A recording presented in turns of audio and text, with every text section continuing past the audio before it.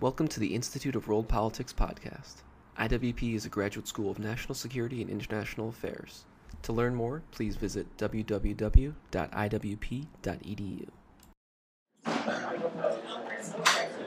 Good afternoon, ladies and gentlemen. My name is John Lenshofsky. I'm president of the Institute. I'd like to welcome you all here for a most felicitous occasion. For those of you who are new to IWP, we are an independent graduate school of national security and international affairs.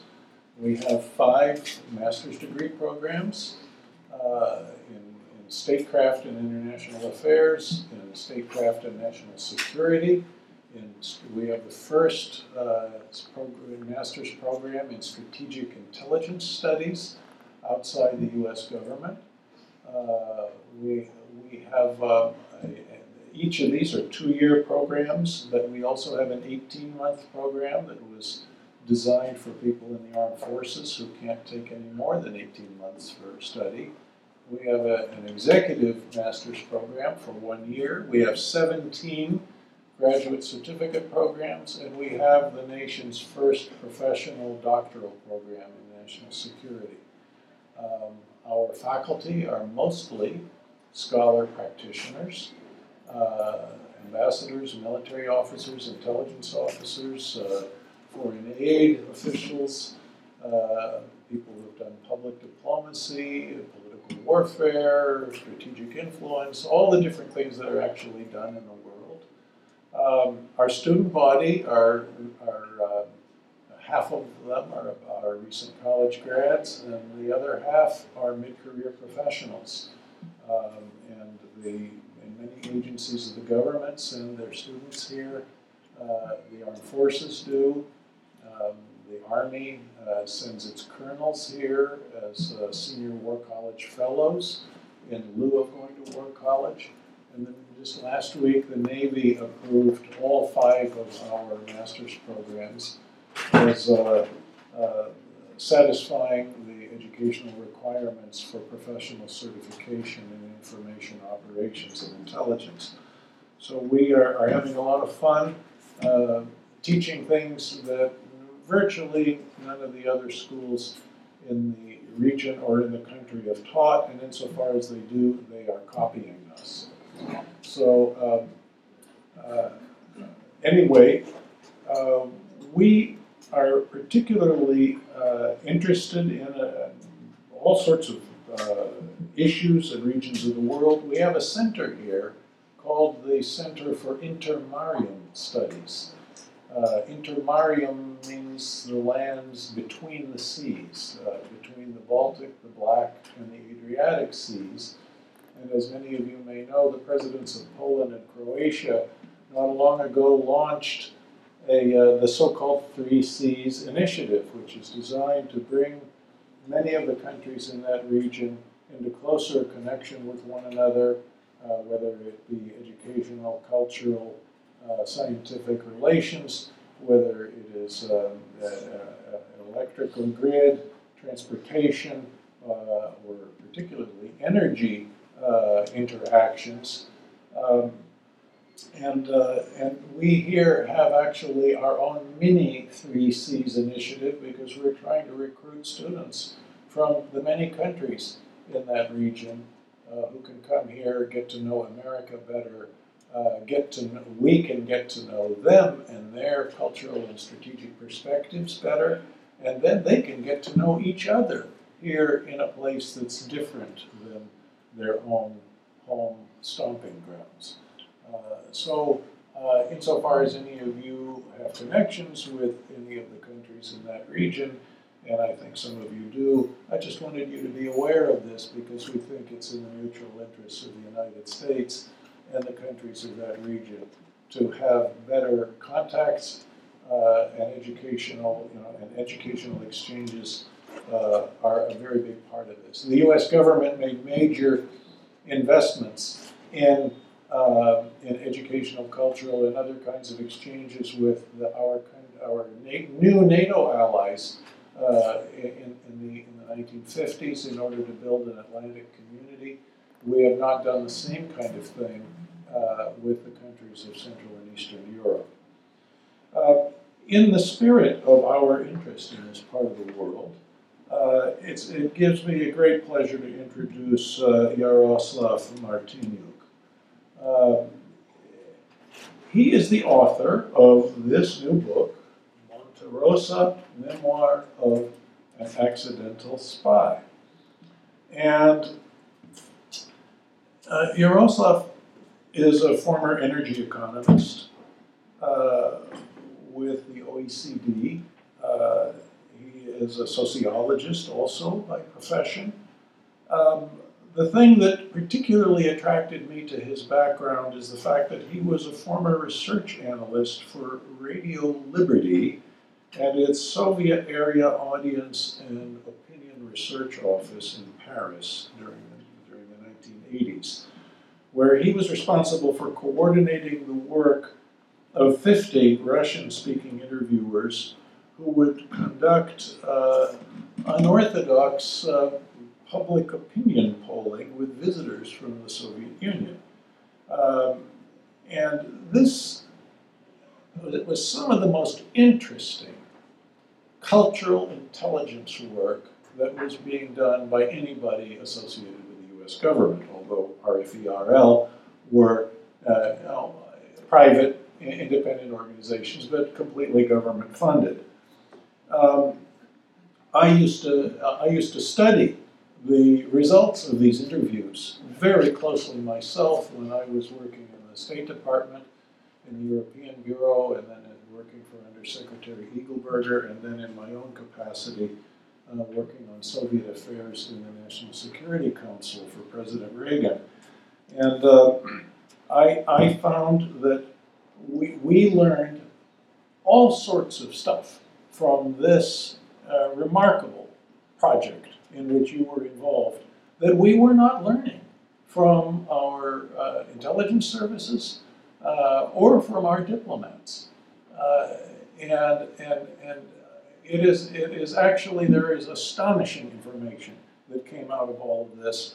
And I just was bursting with admiration for the people who were doing this. And so I just wanted to say that to you, Jaroslav, because what you did, I think, was very important. As many of you may recall that the great Russian author Alexander Solzhenitsyn described our broadcasters, the Voice of America, Radio Free Europe, and Radio Liberty, as the most powerful weapons the United States possessed in the Cold War. I believe that he was exactly correct. I think that this was an essential part of our ability, that this research effort in which you were involved was an essential part of our ability to understand the culture, the mentality, the current political and economic and other conditions behind the Iron Curtain, and to be able, therefore, to connect with the peoples of the Soviet Empire in a much more effective way. Scratch your favorite foreign policy expert in Washington and ask that person if they can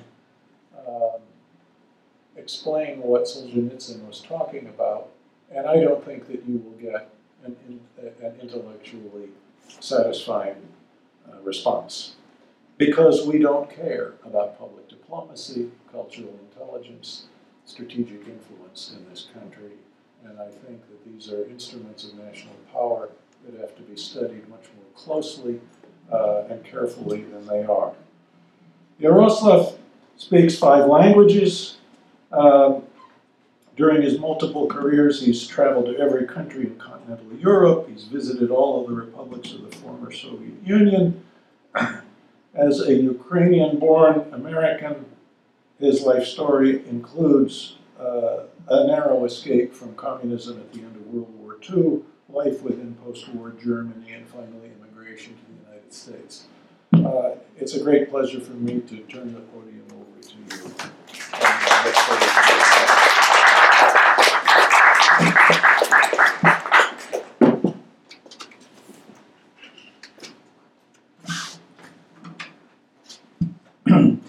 Well, thank you very much, John, for such a wonderful introduction.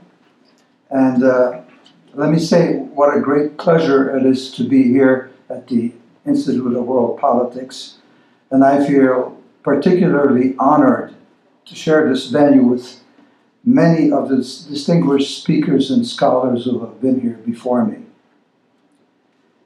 At one of the last lectures I attended at the IWP was a book signing by Admiral John Lehman, formerly Secretary of Navy under Reagan administration. He wrote a book called Oceans Ventured, Winning the Cold War at Sea, where he revealed the role of the U.S. Navy played during the Reagan administration in bringing down the quote-unquote evil empire. One of the reasons he gave for writing the book is that nobody else did. And that is precisely the reason why I have chosen to write this Monte Rosa.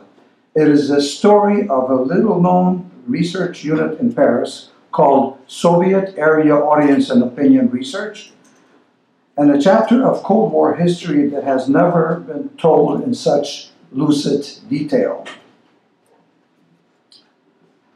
I want to begin by telling you that last November I attended a conference sponsored by the Victims of Communism Memorial Foundation at the Library of Congress.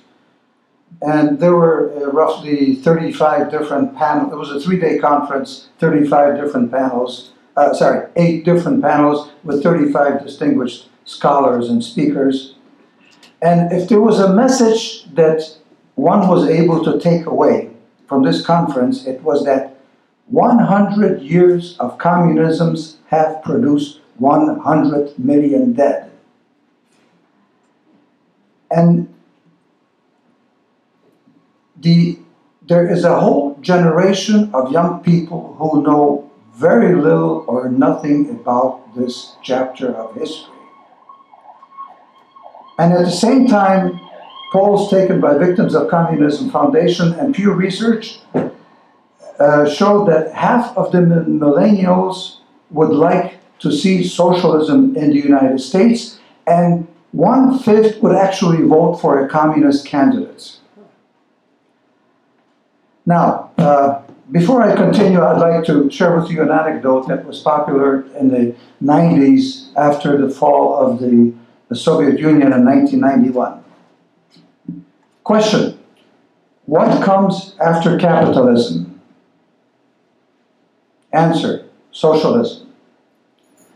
What comes after socialism? Alcoholism. Communism. What comes after communism? Alcoholism. Thank you. Sorry. No, socialism, communism, and then finally alcoholism. Okay. So, Monte Rosa consists of 40 essays, vignettes, covering roughly the first 50 years of my life from the outbreak of World War II until the fall of the Soviet Union in 1991. 2/3 of the narrative takes place in France, where I worked for 12 years, first for the International Energy Agency, and then for Radio Liberty. And 10 chapters of the book describe in detail my undercover research work on behalf of Radio Liberty. However, before I continue, a few biographical facts about me. I graduated from the University of Illinois, Champaign-Urbana Business School in 1963. I entered the U.S. Army Intelligence School at Fort Holabird, where I was trained to analyze military intelligence gathered by the U-2 spy planes. And by chance, I became a specialist in spying from the air. The U-2, by the way, was an amazing aircraft. And after 60 years of service, the plane is still operational. Next, I worked for Amoco Oil for 15 years in Chicago. And in 1979, I had the good fortune to be appointed Principal Administrator of the Oil Industry Division of the International Energy Agency in Paris, a position that carried with it a diplomatic status. In the mid-1980s, my language skills, because of my language skills, I morphed into what quote-unquote Cold War warrior and became involved in a little-known but crucial side skirmish of the war, a story that has never been told by anyone anywhere. As some of you, I see there are a couple of former Radio Liberty people here, know, Radio Liberty's broadcasts undermined the Soviet Union from within, a process that was not unlike the slow, steady tunneling to bring down a seemingly impenetrable fortress. And from these vantage points, I was able to observe the empire's dying years, and fate placed me in a position to contribute in a small way. Why Monte Rosa, you might ask? I answered this question in the first chapter my first chapter of the memoir, where I described two events that took place in the middle of August of 1991. Events that had a profound effect on my life. During the week I was climbing Switzerland's highest peak, the Soviet Union imploded. I call it my Monte Rosa moment, and I describe it as a confluence of events that lifted my body and my spirit to new heights, literally and metaphorically. And only a few days later, another landmark event took place on August 24th, 1991. The Ukrainian Rada proclaimed independence, in effect signing USSR's death warrant. The memoir touches on a variety of subjects, too many to list here. It includes an autobiographical account of my family, the fate of my extended family in the Soviet gulags of Vorkuta and Kolyma, both death camps above the Arctic Circle. It's also a European travelogue and contains reflections on history, politics, economics, art, religion, and the significance of freedom and the phenomena of synchronicity. Since I cannot summarize the 400-page book in the time allowed, I'll focus on two aspects which I think will be of special interest to this audience. First, I want to tell you how a small unit of Radio Liberty called SAAOR in Paris carried out research with Soviet citizens in the West using highly unorthodox interviewing methodology that today is referred to as undercover social science.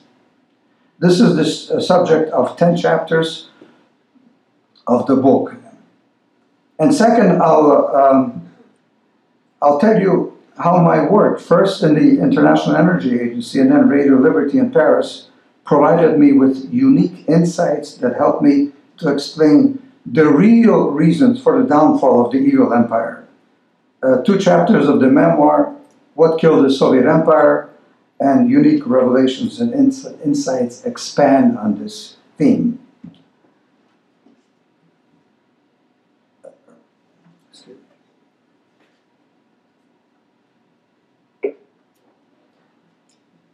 Many books have been written about the role of Radio Liberty and other Western broadcasters in penetrating the Iron Curtain. With information, however, no one told the story of how our Paris-based unit carried out undercover interviewing, that is, finding and interviewing Soviet citizens temporarily in Western Europe. It was human intelligence, I like what John's expression, cultural intelligence, gathering effort, aimed at uncovering the reality of life of ordinary citizens in the Soviet Union. The majority of so-called experts did not believe that such an exercise was possible, and that's why none of them even attempted it. But contrary to conventional wisdom, during the 1980s, thousands of Soviet citizens, for one reason or another, traveled to Western Europe.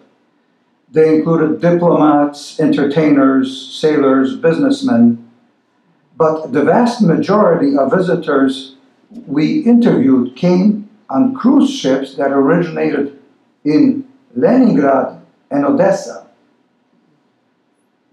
And on the northern end of the stream, when they came from Leningrad, which is off the map, they took a tour of the Baltic Sea, and the destination was Copenhagen, where we had 12 interviewers ready to intercept and talk to these people.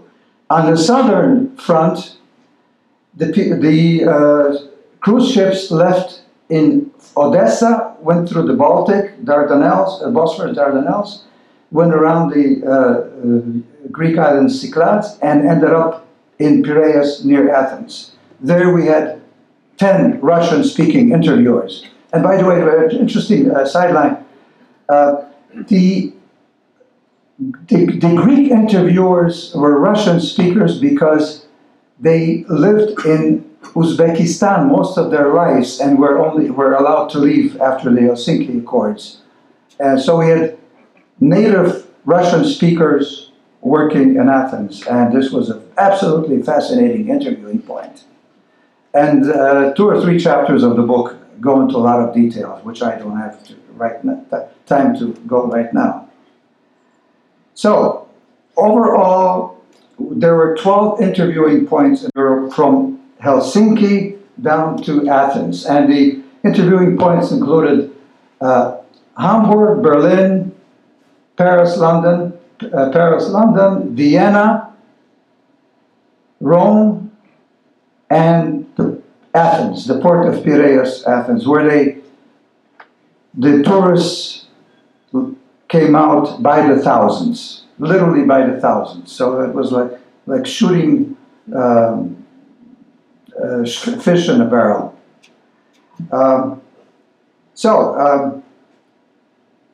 The size of the operation was huge. On average, we conducted 5,000 interviews a year. And over the years, we accumulated a database of 50,000 interviews. My former boss, Gene Parta, came out with a book called The Hidden Listener, where he presents the results of all our findings. And I think Irina knows Gene Parta very well.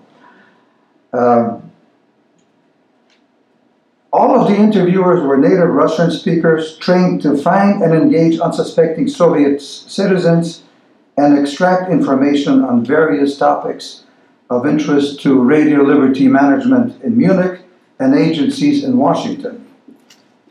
In addition to estimating the size of the audiences to Western radios, we polled Soviet citizens about the attitudes on such delicate issues as the war in Afghanistan, the Chernobyl catastrophe, perestroika, and myriad of other issues.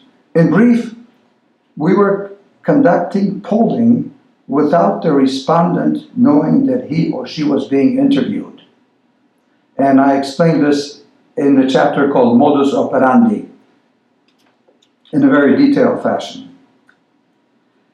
The information we gathered was passed to management in Radio Liberty in Munich, as I said, and decision makers at the highest level of U.S. government, including the State Department, Pentagon, and the CIA. The reports allowed them to better understand what the people inside the Soviet Union were actually thinking. In this respect, our work differed from conventional analyses by the so-called experts, an array of Sovietologists, Kremlin watchers, academic sages, who tried to discern hidden between-the-line messages from scrutinizing Soviet newspapers, Izvestia and Pravda. Now let me switch to the second theme of my presentation. What killed the Soviet Empire? The causes behind the Soviet Union's disintegration were many and complex.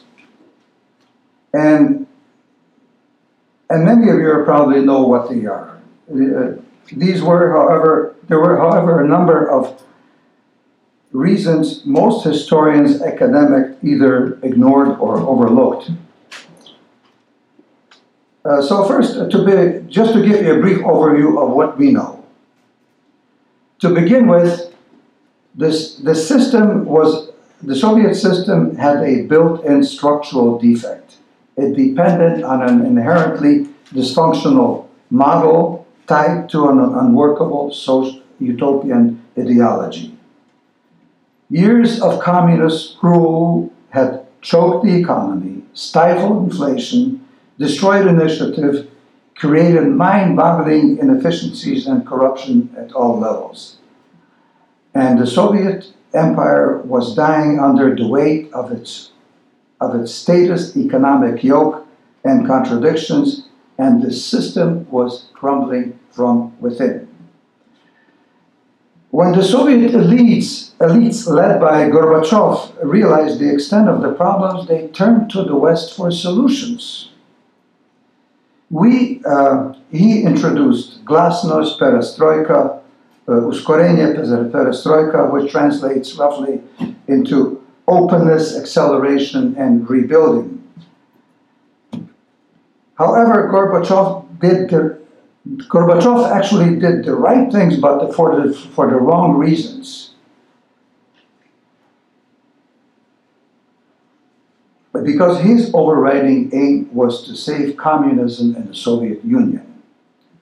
His staggering miscalculation eventually culminated in the death of the Soviet Union. I'll just go over very quickly some of the events preceding the collapse, which most of you are familiar with. And it all began with the industrial unrest in Poland in 1980. At the same time, Karol Wojtyla was elected, became Pope John II, and his prestige and inspirational message, "Be not afraid," lifted the spirits of not only the Polish people, but the entire Eastern Bloc. However, the event that mortally wounded the empire was the invasion of Afghanistan in 1979. After 2 years, the Soviets realized that the war is unwinnable, and they did not know how to extricate themselves without losing face. Afghanistan, as we all know, was a cemetery of empires and eventually became Soviet Army's graveyard. After losing the war in Afghanistan forced the Soviets to abandon their outer empire, and their disastrous military campaign made them reluctant to send troops anywhere else. And without the implied threat of force, they were unable to hold on to the Eastern European satellites. Today, it's very clear that the loss of these satellites led to the crumbling of the wall and lifting of the Iron Curtain, a development that eventually provoked the disintegration of the Soviet Union. And finally, one cannot dismiss the impact of President Reagan's powerful speech when he called the Soviet Union an evil empire, as well as his memorable words at Berlin's Brandenburg Gate on June 12, 1987. With Gorbachev present, he said, "Mr. Gorbachev, open this gate. Mr. Gorbachev, tear down this wall." So that's a prelude to a summary of what is generally accepted and known. Now I'll turn to several factors which were either ignored or overlooked or simply not known, not considered in this. And I reduced them to three. First of all, the role of nationalism in the USSR. Second, the broadcast of Radio Liberty. And third, the gyrations in the world price of crude oil in the 70s and 1980s. The last one is the least known and least analyzed, and I'll cover that in detail. I should like to underscore that hardly any of the mainstream experts took consideration of these three factors to explain the breakup of the Soviet Union. And from my vantage point at the SAAOR, I became convinced that the defects of the empire were so grave, the internal contradictions so numerous, that it was only a matter of time before the whole rotten structure collapsed. That time came in 1991. The empire expired of what I would call a classic case of assisted suicide. So now I'll turn to the nationalities question. The nationalities questions in the Soviet Union has been ignored by many experts and historians for many years before and after the fall of the Soviet Union. With only very few exceptions, they believed that the Soviet Union had once and for all solved the nationalities problem and visualized the USSR as a large, happy family of nations. We at the SAAOR were studying nationalities issue as early as 1983, and our research showed that the Soviet Union was not at all a happy family of nations. And as some academics sympathetic to the Soviet Union believe, and that the nationalities problem in the Soviet Union was real and critical. Our research showed that the problem was aggravated by Russian chauvinism. And the chapter is Insights, Revelations and Insights. I cite a quote from our research that we had actually come up with. There's quotes of our respondents. And feedback on this issue was remarkably consistent, whether it was in Copenhagen or Paris or Vienna or Athens. But the academic community in the West was convinced that the march towards socialism would one day render nations obsolete. I'm just curious how many of you think this has a familiar ring today. In reality, the first scholar to have addressed the nationalities issue in a comprehensive way was Harvard's historian Serhii Plokhy in his seminal 2014 book, The Last Empire, where he documented how differences between Ukrainians and Russians created an obstacle to preserving the Union and the main reason for the disintegration of the USSR. I highly recommend this book. How am I doing? Okay. Mainstream conventional wisdom maintained that differences between nationalities had been replaced by a new identity of the Homo Sovieticus, the Soviet man. We at the SAAOR, based on thousands of interviews with Soviet citizens, discovered that the notion of Homo Sovieticus was a phantom. Now, the second point I want to address is the role of radio liberty. One of the major foreign broadcasters to the Soviet Union, the Soviets feared the most, was Radio Svoboda, Radio Liberty.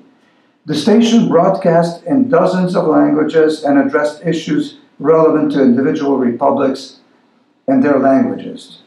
Their broadcasts were particularly important in influencing attitudes and opinions to crises such as the war in Afghanistan, the Chernobyl nuclear power disaster in 1986. This was yet another case where the majority of experts came up short.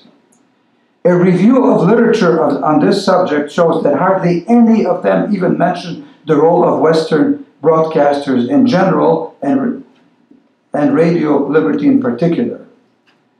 Western radios fought the tyrannical communist regimes with truth, the best form of propaganda.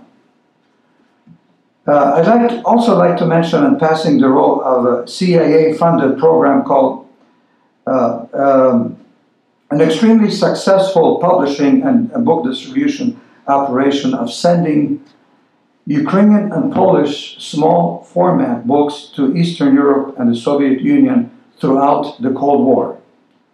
The organization in New York was called Prolog, and in Paris it was the Institut Literacki, organizations that published two influential magazines in Polish and Ukrainian.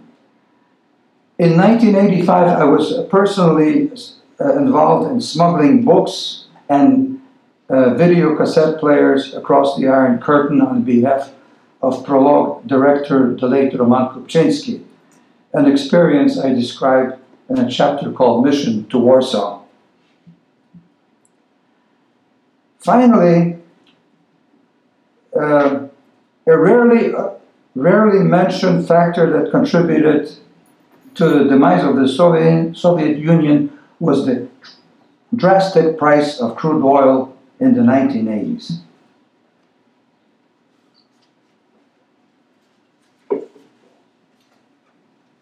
The reason I was able to see the implications of this was because during the first half of 1980s, I worked for the International Energy Agency, where my main responsibility was to keep track of worldwide crude oil prices and supply, including the Soviet Union. And one of the chapters describes how I managed to get detailed information about Soviet production. As in Russia today, oil was the lifeblood of the Soviet economy. The Soviet Union depended on oil revenue to subsidize wheat imports and to feed its population. It's not an exaggeration to say that the revenue from oil sales kept the communist, quote-unquote, beast alive until the 1980s. By mid-decade, when the Saudi Arabia flooded the crude oil prices, the price of crude oil had dropped from $40 a barrel to $10 a barrel, and plummeting oil prices deprived the Soviet Union of oil revenue, its life support system. Only a few experts in the West were able to grasp the meaning of this development, probably because they were unaware to the extent to which the Soviet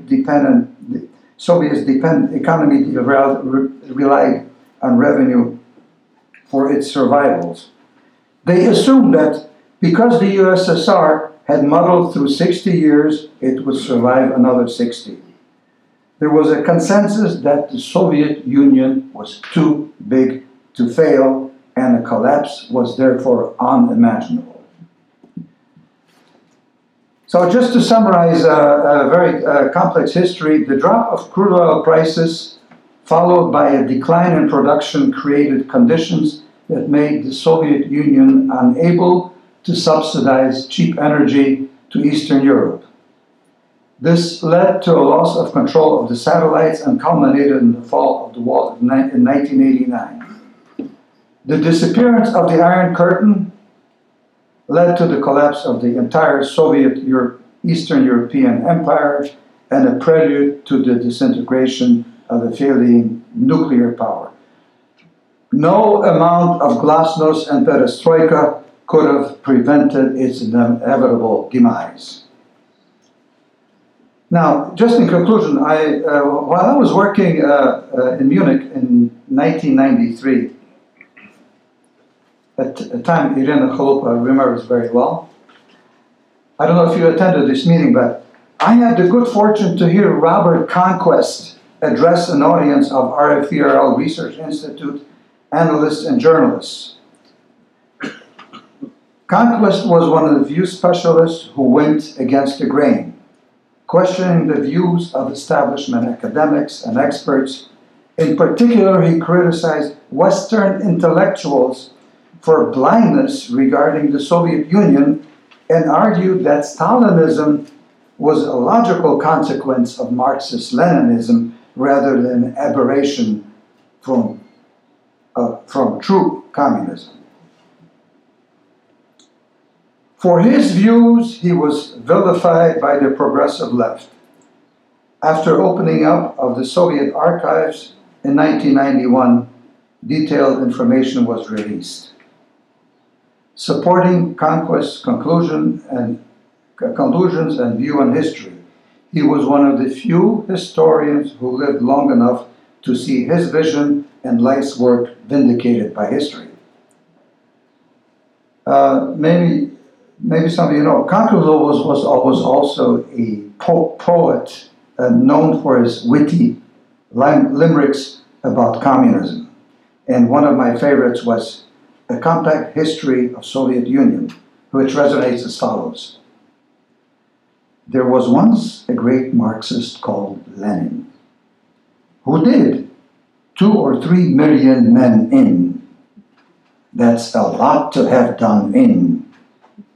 But where he did 1 in, that great Marxist Stalin did 10 in. Conquest lecture was followed by the usual question and answer session where I was able to ask, what would you like to tell people like Jerry Howe and his ilk who got the Soviet Union wrong? He had a ready response. I told you so, you effing fools. Thank you.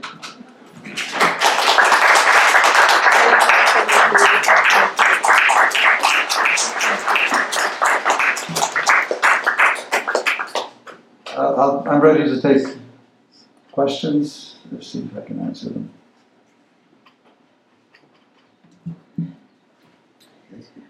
What would you attribute seems to be a wave of nostalgia for the Soviet Union that is occurring over the last, and it's progressing within the last 20 years. It started off very slow, and now it's to the point that it's supportive of actions that are not unlike what was taking place in the Soviet Union.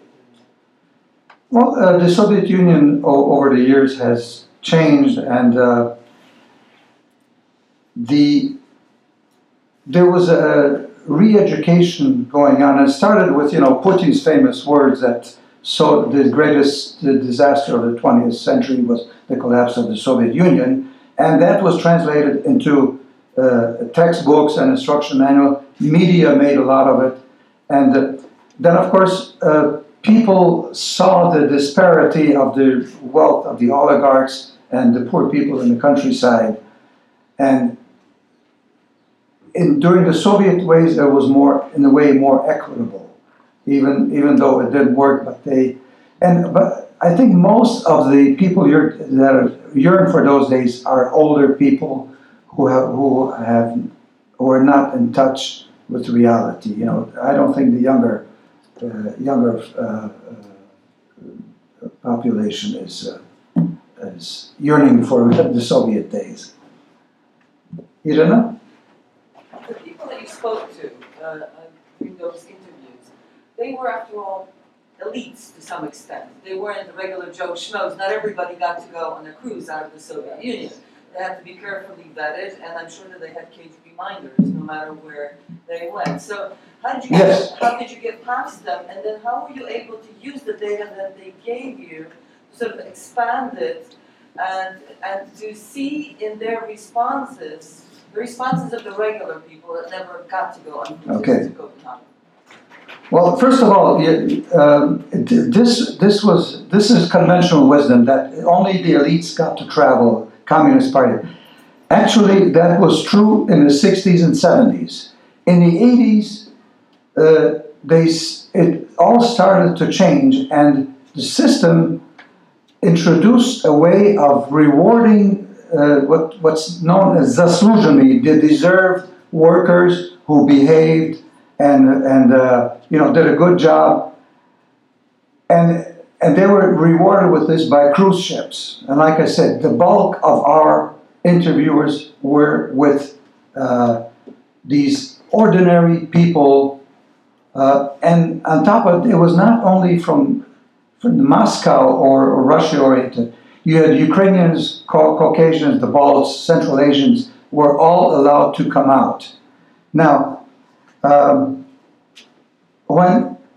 as soon as these people stepped off the boat, there was always a minder, a KGB escort who said, "Be careful, there are CIA agents out there who are going to try to make you work for them," the story. And the people said, yes, we understand. I witnessed this myself. As soon as they got past the gate, our people approached them with all kinds of innocent questions, and they were, especially if they're, because they were speaking in Russian, they opened up their hearts and minds to every question that was open. It was so easy to persuade them to participate in an interview by simply offering them a glass of wine, inviting them for coffee, because they only had pennies. Or in the chapter in my Copenhagen work, they all steered to these cheap shops where they could buy electronics, jeans, with the little pennies that they had. And our people were already there, ready to offer help and say something, For example, Sony is a good station, but a good radio, but it's expensive. If you buy a Sharp, it's less expensive. Oh, really? And they engaged them in a conversation. And it was, they had a lot of experience, and this was a result of long trial and error, how to engage them, make them feel at ease. And you never start the interview with a question like, what Western radio do you listen to? And the chapter of Bonus Operandi has a list of 12 different points, what to do and what not to do. Did I answer all of those parts of your question? Yes. What role did the Russian church have in the establishment, maintenance, and collapse of the Soviet Union? As far as I know, the Russian church was part, of the system. They were, KGB operatives, and maybe there were a number of some believers, but before, during the Soviet times, they were not a factor. It's only after the fall that the Russian Orthodox Church was resurrected, and they're very active today in Russian imperialistic policy, like we see today. Anybody else? Yaro? You didn't mention VOA, but I worked with VOA in the 80s, and we also did things like that. But anyway, the question is, how do you see the things developing this weekend? Oh, With the talks going on, you're Monday, Tuesday talks. You're asking me to enter the realm of prophecy, and I'm not a Nostradamus, I can tell you. But your original first question, you didn't mention VOA. I said Western broadcasters, and this included VOA, BBC, Radio Israel, Radio Canada, International Canada, Radio Vatican. Yes, the VOA was an important station, but they were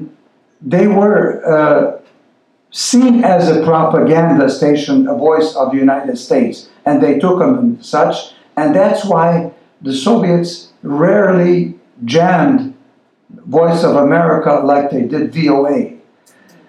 Throughout most of the Cold War, Radio Liberty was heavily jammed, but still people managed to listen through manipulating on the shortwaves, leaving the cities, and a lot of the information did get through. And that's the distinction between the two. We did a lot of research on the perception of VOA, BBC, and other stations. Yes. What would you suggest in terms of resurrecting or more focus on public diplomacy with the demise in 2000 of the USIA, thank you, with USIA, and then the shifting of VOA, Radio Free Europe, Radio Liberty. I know that right now, Current Time TV is brand new. It's like a year old, and they are broadcasting in Russian and other languages to former Soviet areas, specifically to counter RT TV and the disinformation that's coming out of that. But what would you see that could be much more proactive since we really No, I agree. no longer have I agree. I think organizations like RFERL or VOA have a history of success in penetrating, getting the message to the Soviet people, and they could do it again. But today there are different problems. I'll give you an example. None of the major broadcasters is being rebroadcast. I'm talking about radio. Voice of America had a very good television program in Russia. This is already like 15 years ago. Well, one day the Moscow Bureau got a letter that there's going to be a tax inspection, and that was the end of Voice of America television programming. Radio Liberty also, they were persona non grata, and they stopped. BBC had a similar experience. They simply closed down the operation. So there is no way to transmit the message other than through the internet, and even there it's being controlled. Yes, John. Yaroslav, I remember reading some extraordinary facts in the product of your research. I'll give you one or two examples. In one case, it was the testimony of somebody who had been working on underground industrial facilities that had the capability of assembling nuclear missiles and putting warheads on them, tunneling them underground to an underground silo where they would be in a position to launch, where the ground above the silo was completely undisturbed. There was no digging, everything was tunneled from underneath, and there was allegedly a nuclear missile silo at the end of a long tunnel after this industrial assembly point. And so if it had to be launched, it would simply pop the cork, so to speak, with maybe 3 feet of soil above the silo. Oh my goodness. And now this was one of the testimonies that came out of your team's research. My question is, did you do anything to verify these types of allegations that were made by some of your interviewees? There were other ones. There was a one where somebody was coming to testify about the medical conditions in Soviet hospitals and how the average amount of food you got in such a hospital was about 50 cents worth per day. But that was the official amount. Yes. But the actual amount was less than that because the cooks in the Soviet hospitals were the poorest paid cooks in the whole country, and they stole the food out of a sense of justice to be recompensed for their work. So the patients in the hospitals had to depend upon family and friends to get the food. And so the food was being stored in the hospital rooms in an unsanitary way. And this was why there were rats and vermin and all sorts of things that were making these hospitals extremely unhygienic. Anyway, there are all sorts of these types of facts. And I'm wondering, did you ever work on verification of some of this stuff? Unfortunately, no. Our mission was to collect this cultural human intelligence and pass it on to other people. Okay. And we know that a lot of this information did get through to the right people. For example, the Pentagon, there's a memoir written by, I forget the name, that how they used our information about such things as food availability and prices. We collected information about these things throughout the years, and this gave us the best picture of how bad things were. You know, the quotes that I have, I can read you a couple of quotes, but I don't think I have the time right now.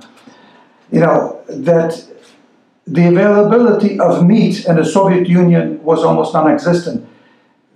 The best cuts went to the elites, and then the people that worked in these factories, in these packing houses.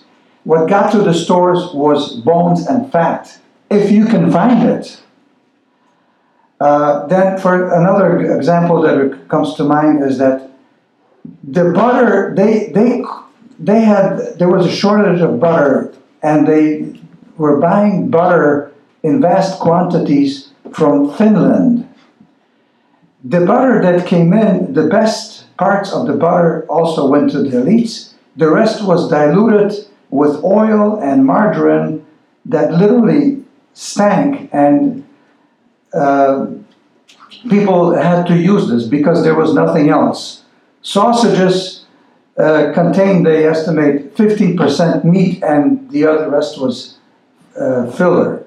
This is the kind of information we passed on to all these people. Whether they were able to verify these things, the only verification we were able to get is feedback on the audience, on the quality of radio signals in the Soviet Union.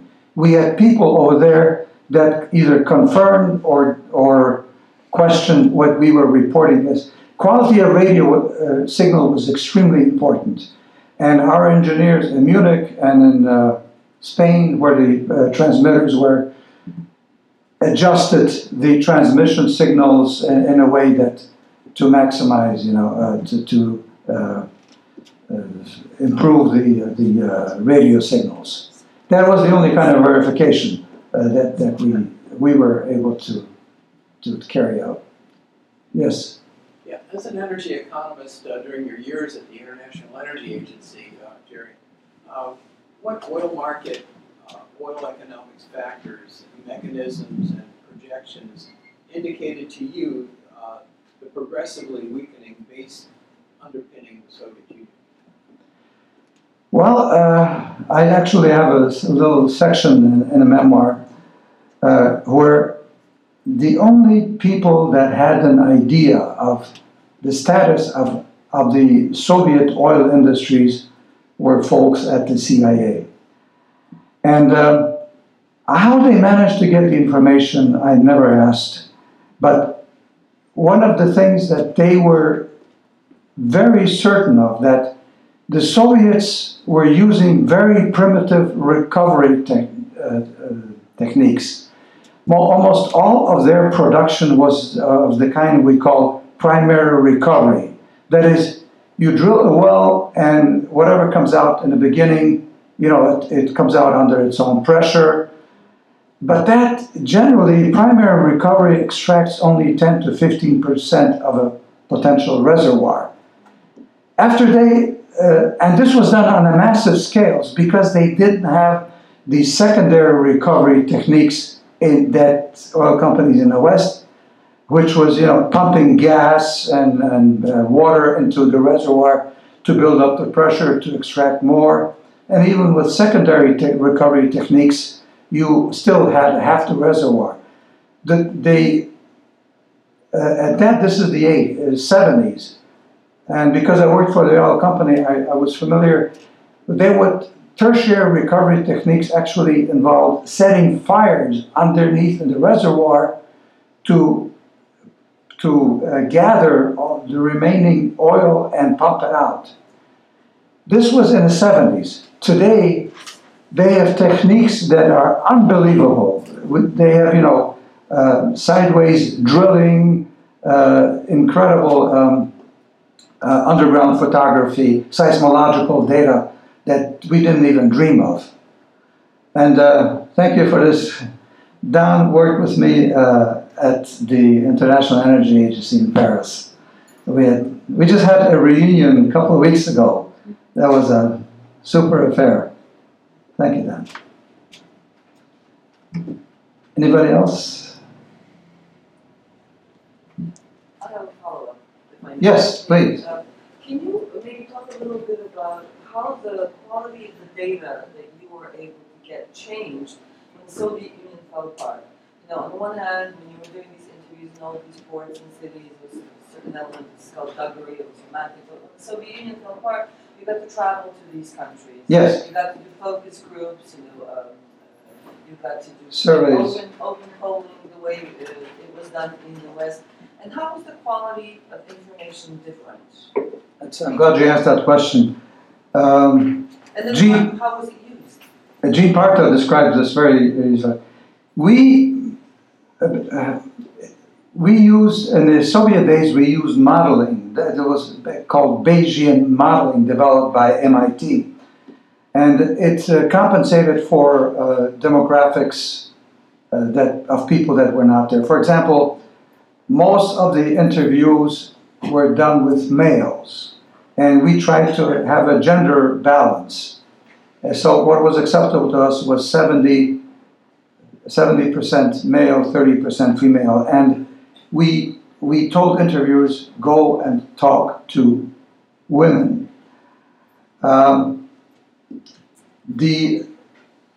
When the borders opened up and we were able to do in-country research, we compared the numbers we had in the Soviet days with the new numbers, and amazingly, Gene Parto writes about this in his book, The Hidden Listener, they dovetailed. There was continuity, and it validated all our research from the 80s that we were doing something right. Grace? First of all, thank you for this fascinating talk and for this wonderful book. I really recommend it to anybody. It's a great book. Now, as I understand it, Radio Liberty focused on reaching the ordinary people, and that's how you got to them through the interviewing them coming off the boats. On the other hand, the beginning of your talk, you said that what brought down the Soviet Union was mainly internal crumbling, that it was an internal disaster that couldn't be sustained. A great part of my career has been dealing with think tanks and academics in the international field who only focus on the elites. But maybe they're justified, because it seems to me from what you say, the ordinary people didn't really bring down the Soviet Union. It was a matter of the elites. So I have a hard time persuading my colleagues that the ordinary people matter when you have dictators at such an authoritarian regime. Well, I think as I explained, the movement, let's say in Poland, was by ordinary people. Mm-hmm. The nationalities question had nothing to do with elites. It's the way the people felt. And that reached a groundswell and gave impetus to, they were, especially after Chernobyl, the average Soviet citizen stopped believing in what the Soviet media was telling them. because as you all know, the accident happened on April 26th. Soviet press didn't mention that. In fact, they said these are these exaggerated stories of the West. People listen to the radio, Voice of America, Radio Liberty, etc.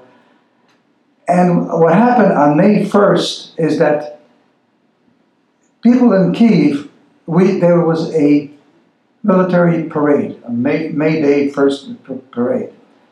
But the people realized that the elites, verkhushka as they say, were sending their kids to Crimea, okay? And that's when finally people put two and two together. So this is a one big lie. And the whole thing started with ordinary citizens ceasing to believe in the Soviet line. May I just add Yes. that we shouldn't forget that the coal miners went on strike in the Donbass and the Kuzbass, and eventually 1 million people took to the streets in Moscow. That was not the nomenclatura. You had huge demonstrations in Vilnius, in Tashkent, in Tbilisi. Gorbachev deployed poison gas and used it against the demonstrators in Tbilisi, and these people were slaughtered by the Spetsnaz troops with sharpened military shovels. There was all kinds of activity of ordinary people. So it makes me wonder, for instance, in your own faculty, how many sociologists and anthropologists that deal with the local people do you have on your permanent faculty? I taught for 30 plus years at SAIS, and there were zero. There were a lot of economists. There was nobody teaching about what happens at the grassroots level. And I'm sure that's true of the Columbia program, Harvard program. We have somebody exactly who does that. Good. And he works on hearts and minds operations, aid operations. He has his own NGO that works on trying to give assistance to the poverty-stricken Muslim communities in the southern Philippines. He brings them education aid, agricultural aid, medical aid. The key to it all is good cultural intelligence, cross-cultural knowledge, development of long-range relationships of trust over time, and there are very few people in this business, but I know well. He teaches this stuff, and he is a practitioner in the field as well. His name is Al Santoli, and magnificent. He is the heir to a lot of the work of General Edward Lansdale and Rufus Phillips, who was with USAID and perhaps other three-letter agencies, for all I know. Anyway, doing that kind of work. So, if you will permit me, I just want to read you a page from the book, just to illustrate that the book is not only about the Soviet Union, it has a lot of other things. When I moved to Paris, I became a member of the Ukrainian diaspora, and the offices,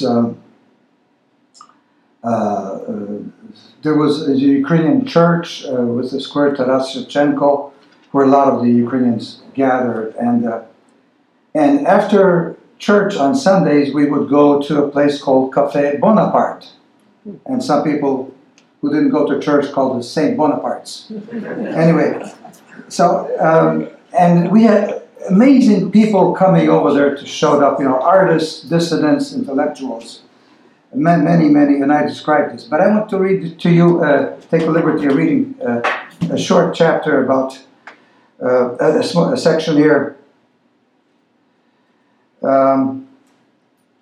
Many Parisians consider Place Saint-Germain-des-Prés, which is where the Ukrainian church was, and the Café Bonaparte, to be the center not only of Paris but of Europe, and by extension, the world. It had been the epicenter of intellectual life since the days when Jean-Paul Sartre, Simone de Beauvoir, and Albert Camus frequented Le Demago and Café Fleur. After decades of patronizing the Café Bonaparte, I discovered a fascinating factoid. Jean-Paul Sartre lived with his mother in one of the apartments above Café Bonaparte, a small third-floor residence overlooking the square, until he died on April 15, 1980. Sartre's death was a momentous event. The mood in Paris was somber. Parisians deep in mourning at the passing of their revered intellectual. I'm going to skip this to get to the point quickly. Sartre was a communist sympathizer and once famously said, "Every anti-communist is a dog." He was a fraud who took a whole generation of French philosophy students, intellectuals, and snobbed for a ride. In 1947, he learned that the slave labor camps existed in the Soviet Union. He promptly declared that Soviet government should not be condemned for this because Soviet government in principle is against slave labor. This fuzzy ball of fur, as historian Paul Johnson painted him, was responsible for giving credibility to one of the most sadistic systems in the history of mankind. He was living proof that the maxim that most of the true believers in communism were intellectuals living in the West, while east of the Iron Curtain hardly anyone believed.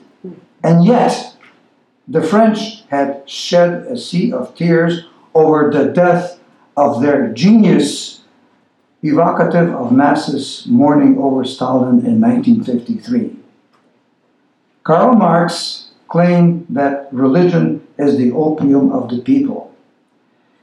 But in one of the great works of the 20th century political reflection, another French philosopher, Raymond Aron, cleverly modified this aphorism by observing Marxism is the opium of the intellectuals. Thank you.